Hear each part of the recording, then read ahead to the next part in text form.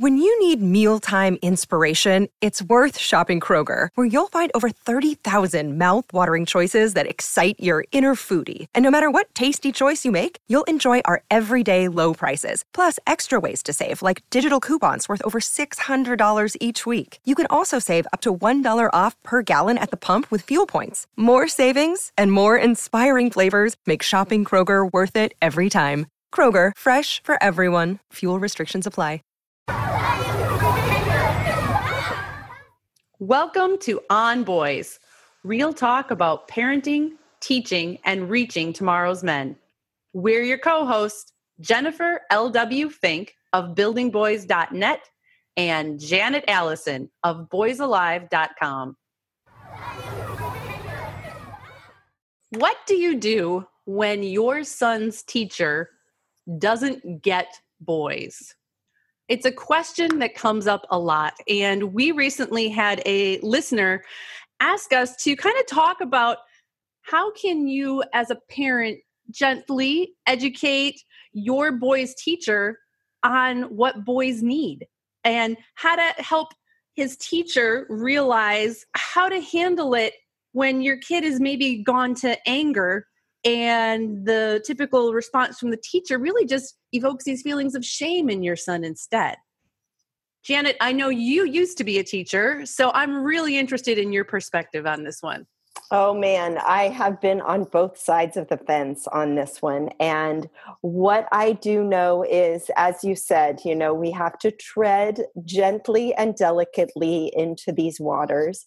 But I think it's really important for parents to understand that understanding boys does not come as part of university training to be a teacher. There is not a Boys 101 class. Heck, we don't get that as parents either, right? That's right. Part of the problem and part of why we do what we do. Exactly.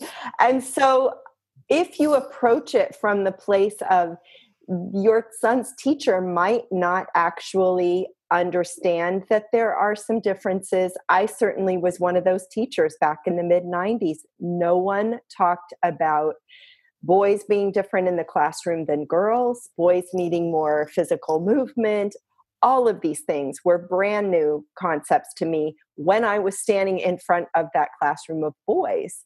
And so, if you can approach it as, oh, she actually or he actually doesn't have the information. How can I share the information in a collaborative way, in a way of let's be curious about this rather than coming full force at the teacher of, how come you don't know this? And here's the thing about my boy. So it is a process and it's a social exercise of how do parents share with teachers information, knowledge, understanding, intuition about their boys. Part of that is choosing your timing. This is not going to happen before at school drop off, not via an email when you're feeling very emotional and drained about yet another issue at school with your child. Not a quick hit text message. Not a quick hit text message. So it really takes some forethought. I mean, maybe it's with the teacher initially, maybe it's with the administration. And the other thing that you will want to do is take it out of your son, my boy, and generalize it out to many boys. And it's not all boys, but many boys and some girls. And then you can, talk about needing more physical movement, all of those kinds of things that we often talk about on this podcast. I remember going to back to school night when my youngest was in third grade, and we were meeting his teacher. It was a teacher who'd been at the school for a while, but Sam was going to be my first child who had her as a teacher. And, back to school night is a very busy night. There's all kinds of students and parents in the room. You can introduce yourself, but there's not a lot of chance to go further than that. But there was, in our little brief conversation, I got the distinct feeling that she doesn't get boys. I don't remember exactly what she said, but she had 2 children.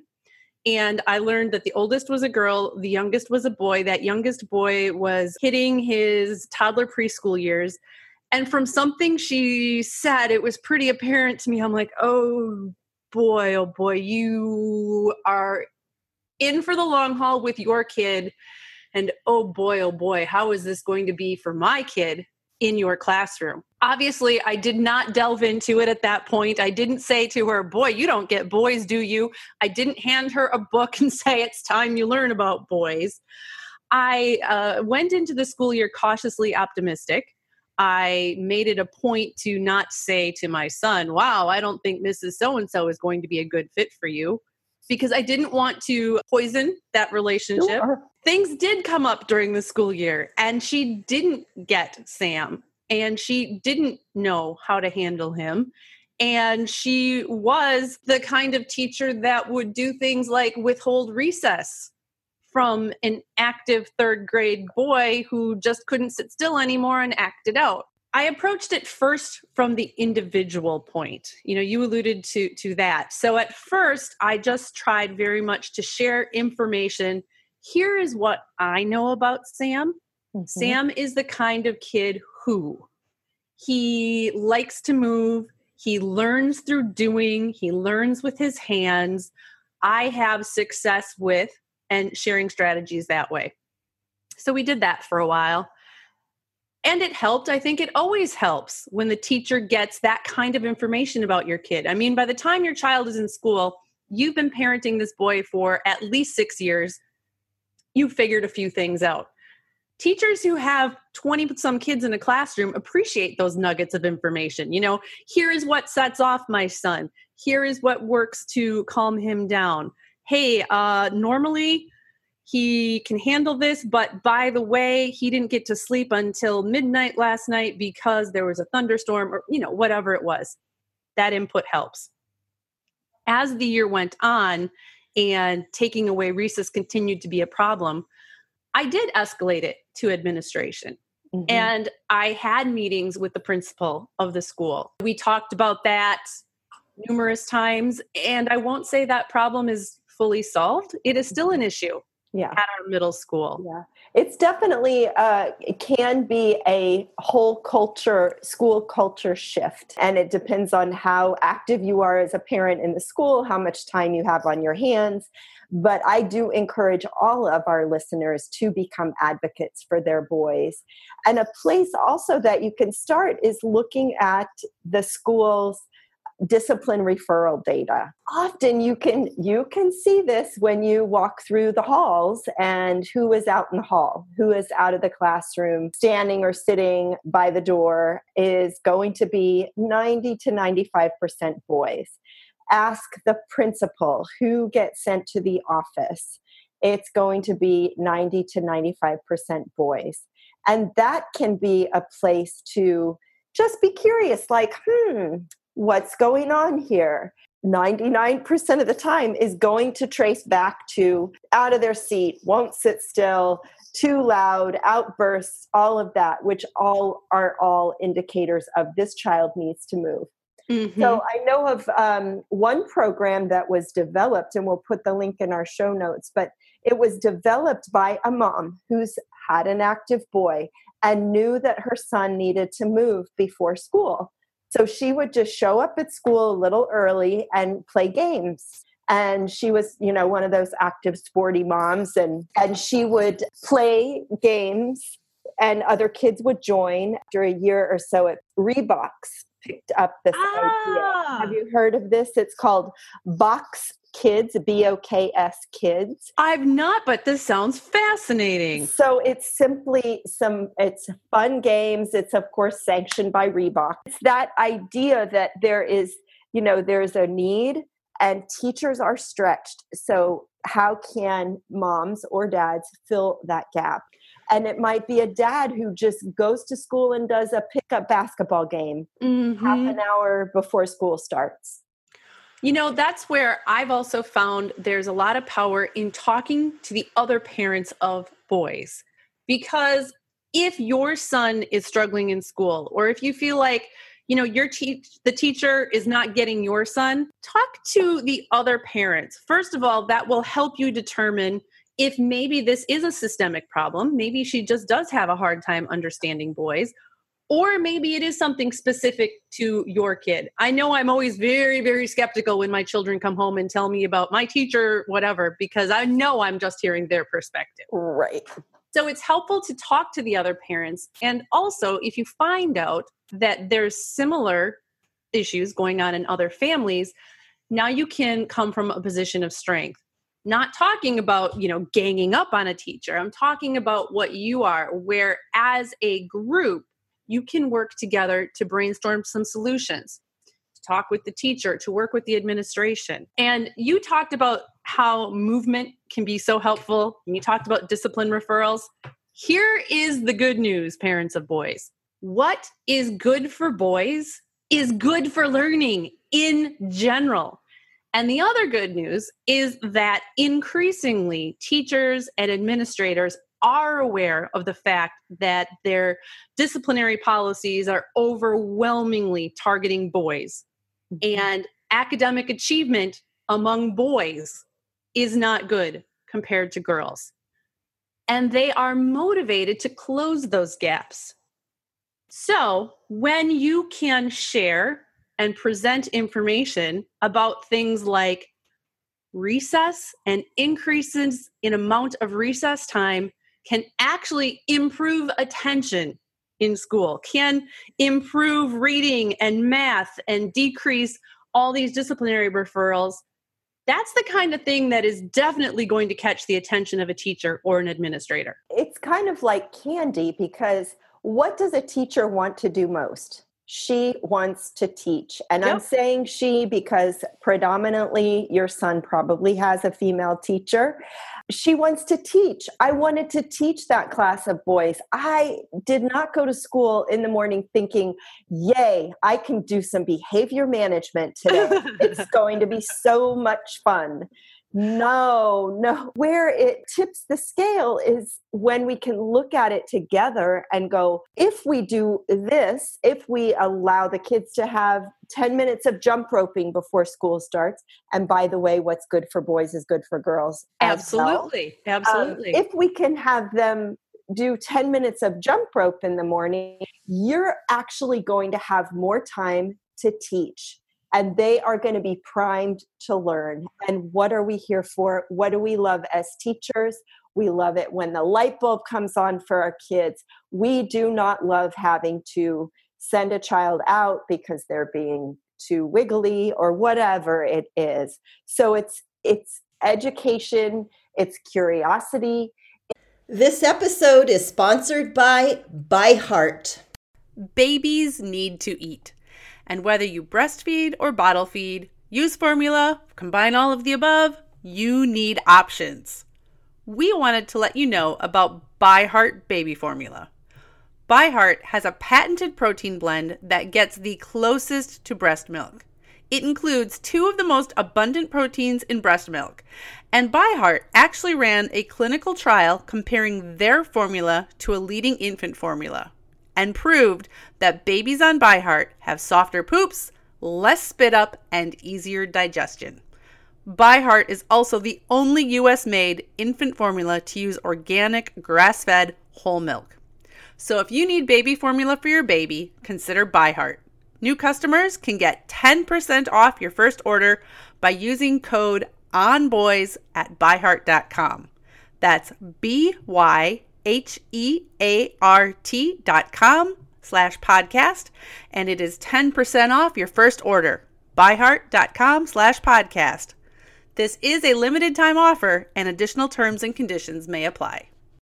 One of the most challenging things about being a woman at midlife is realizing how little people understand about perimenopause and menopause, Janet.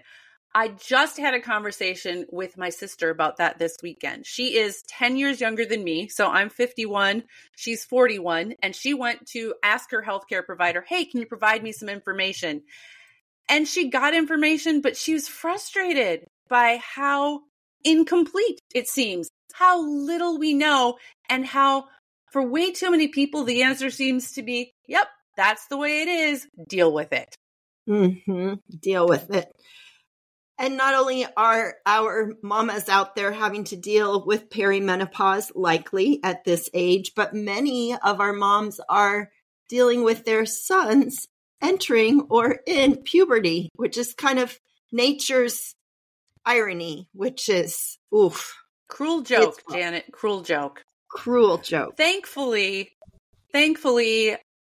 increasingly, there are those who are recognizing that women need and deserve competent care and treatment for perimenopause and menopausal symptoms.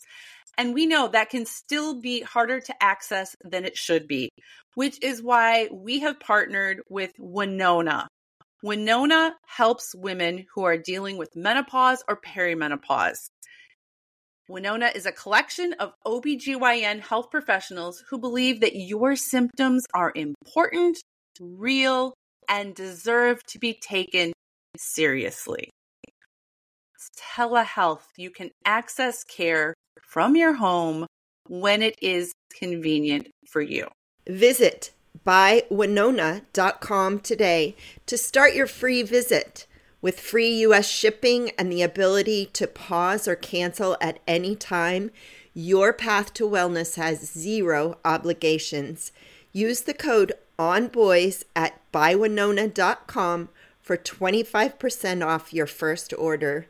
That's bywinona.com/onboys. Winona, menopause care made easy.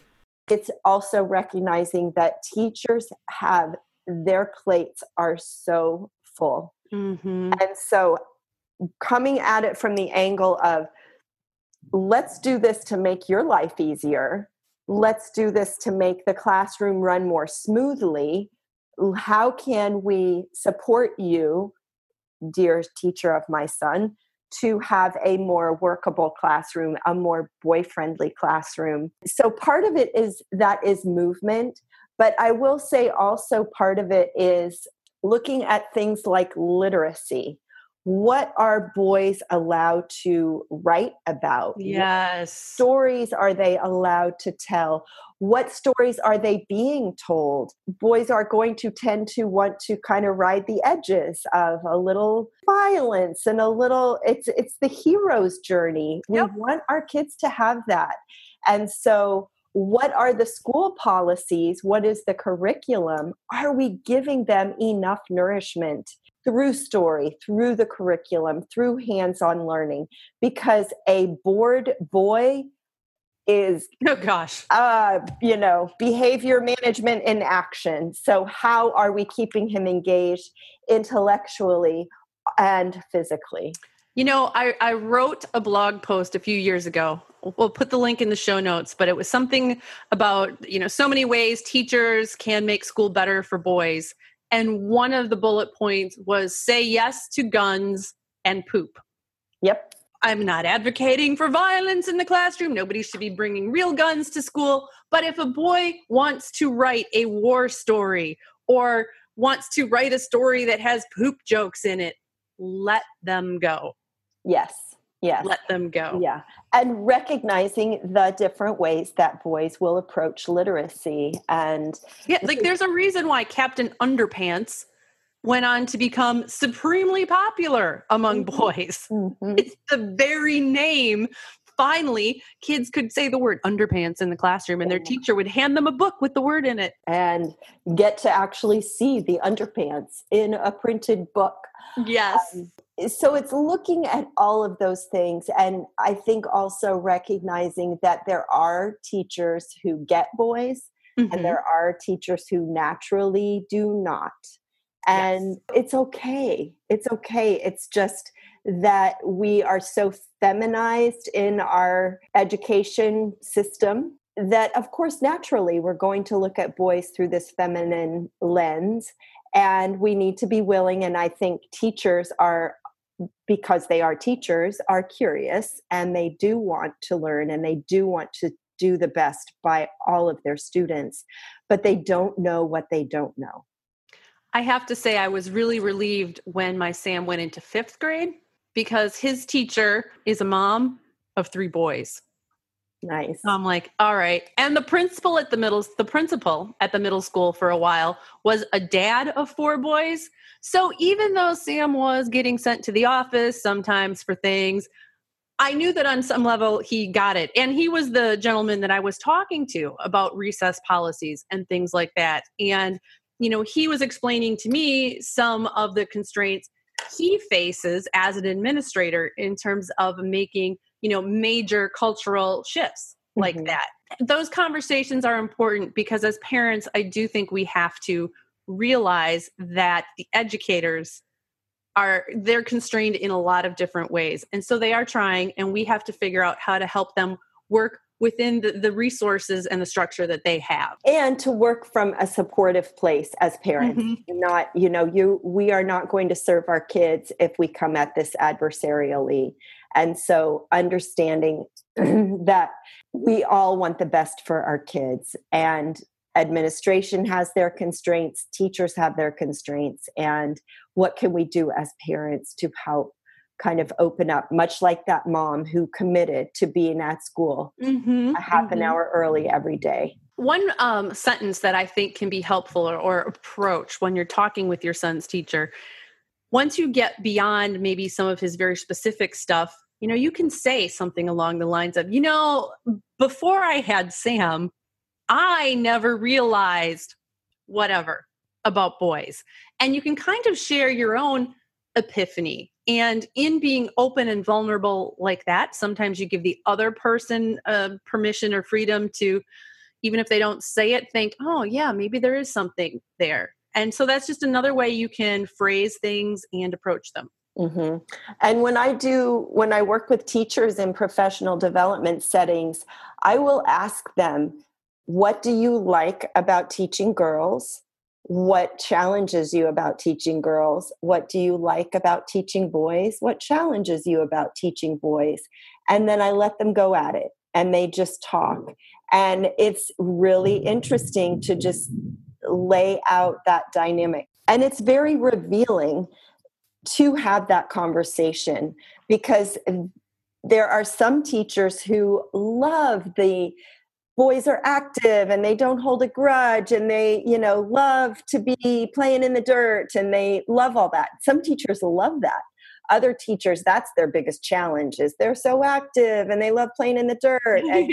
And, so just to have that conversation and open it up, it took me I bet it took me 10 years to look back on that first class of boys that I had and to realize that I had some fear. I was afraid because I would have, I'd have my lesson plan of the day and it would go south so quickly. And so so I was not being a good teacher, coming at it with, oh my God, this is going to be crazy making. And how is this going to fall apart, and be nervous and anxious. And so I think when we as teachers, the teachers who are listening, when we can just recognize, their energy is off-putting or their energy does overwhelm me, and that we get real with ourselves. And then for me, my strategy was, I got to get really curious and figure out what's going on with these boys so I can meet their need. Now, that was my style, but another teacher might be so busy trying to just, keep her head above water and make lesson plans for the next day. She might not have that approach, and she might really appreciate being given a blog post or, 25 tips for a more boy-friendly classroom or something like that.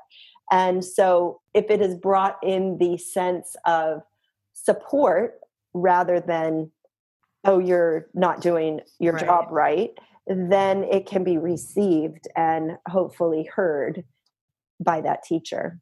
That's a good reality check for parents as well, because how many times have I been completely overwhelmed by my son's energy and at a loss for what to do. And these are my own children who I've had a relationship with their entire lives. So that's a really good reality check for me. To your point about sharing articles or books and information, I have a link to resources and books on my website. We'll include that below. I'm sure you have some also. It really depends on the vibes you're getting back from the teacher and from the administrator. If this person is expressing an interest in learning more about boys and boy development, well, there's a host of books and articles that you can share with them. If not, I've been tempted, but I haven't done it. I have been tempted to buy a book about boys and learning and wrap it as a Christmas gift for the teacher. I didn't do it because I knew it wasn't given in the right spirit, right? Yes, that's a backhanded gift. So I didn't do that. Something that I think could be really very powerful and effective, and maybe you'd work with your PTA to do this, is a book study. Approach it from this larger question of, hey, boys in general aren't doing as well in school. What can we be doing as parents and teachers to improve boys' achievement in school? And maybe agree to, read a book and have a book discussion over a period of weeks or months. I think that could be extremely powerful. That's powerful. And I'm going to put in a plug for us, Jen. How about that? I was going to do that next. Okay. You go. I jumped to it. So, and I'm glad you mentioned PTA, because that is often the doorway that I am brought into schools. The parents have questions, they have interest in this topic. And so the PTA, the Parent Education Committee, will bring me in as a speaker. And there's definitely an opportunity to bring both of us in as a speaker.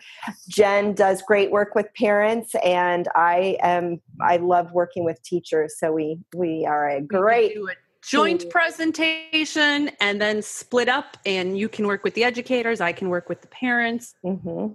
We will work with you to meet your needs. Mm-hmm. And what happens though is as the teachers and administrators recognize, oh, the parents really have interest in this topic, part of their mission is to educate parents. And so then they get a little more on board and a little more invested. And then it might be, oh, well, let's have her come and speak to the parent body. And then let's have her come work with the teachers, observe in the classrooms. There's often, like a boy-heavy classroom, and I'll go in and spend some time observing and offering feedback about what, it can be such simple changes, Jen. You know this, of simply take out some of the extra furniture, take off some of the things from the walls, have more open space for learners to move around and have alternative seating. So there's so many things that can be done to make a school more boy-friendly. And that supports the teacher who is wanting to be the best she can be for your kiddos. I interview so many teachers for my freelance work as a writer, and nobody goes into teaching not wanting to help children. Everybody goes into teaching because they want children to do well. So keeping that in mind is essential. And partnering. You used the word collaborative before. A collaborative partnership is really what is needed between parents and educators for children to thrive. Parents, this can be a long haul though. Your son probably has 12 or so years of education. And even if you work things out with one teacher 1 year, you may find yourself going around and revisiting. So please pace yourself, take some deep breaths, take care of yourself as you need to. Reach out to other parents for support when you are completely frustrated. And just know that this will be an issue that you will be dealing with throughout your son's life. And the other thing I really want you to keep in mind is no matter what happens at school, what happens at home is so important. So even if you can't quote unquote, make things better for your son at school, there is a lot that you can do at home to preserve his sense of curiosity and his love of learning. And some of that is making sure he gets to move, and some of it is making sure that he has time to follow his own interests. So while you are working on the angle of working with his teacher and helping make school a better place for him, be sure you're putting in the time to just facilitate who he's becoming at home. That's so great, Jen. And I want to add one more point here, because also as part of this conversation with your son is to help him understand how he is as a learner, and how he is as a boy, and so that he can respectfully self-advocate. And that will serve him well all the way through school. That might be a whole nother episode we can talk about how to help boys develop self-advocacy skills. I think it's going to be upcoming soon. Good luck. And if any of you want to share your stories of your son's struggles in school and how you were able to advocate for him or how he advocated for himself, please leave us a comment. We'd love to hear from you. Boys and anger is a topic we are hearing lots about. We want you to know you are not alone. You can go to boysalive.com/anger and receive a free audio download to help you understand the complexities of your son's anger. Also includes tips and strategies for how you can help him cope with this big emotion. Thanks for joining On Boys. Real talk about parenting, teaching, and reaching tomorrow's men.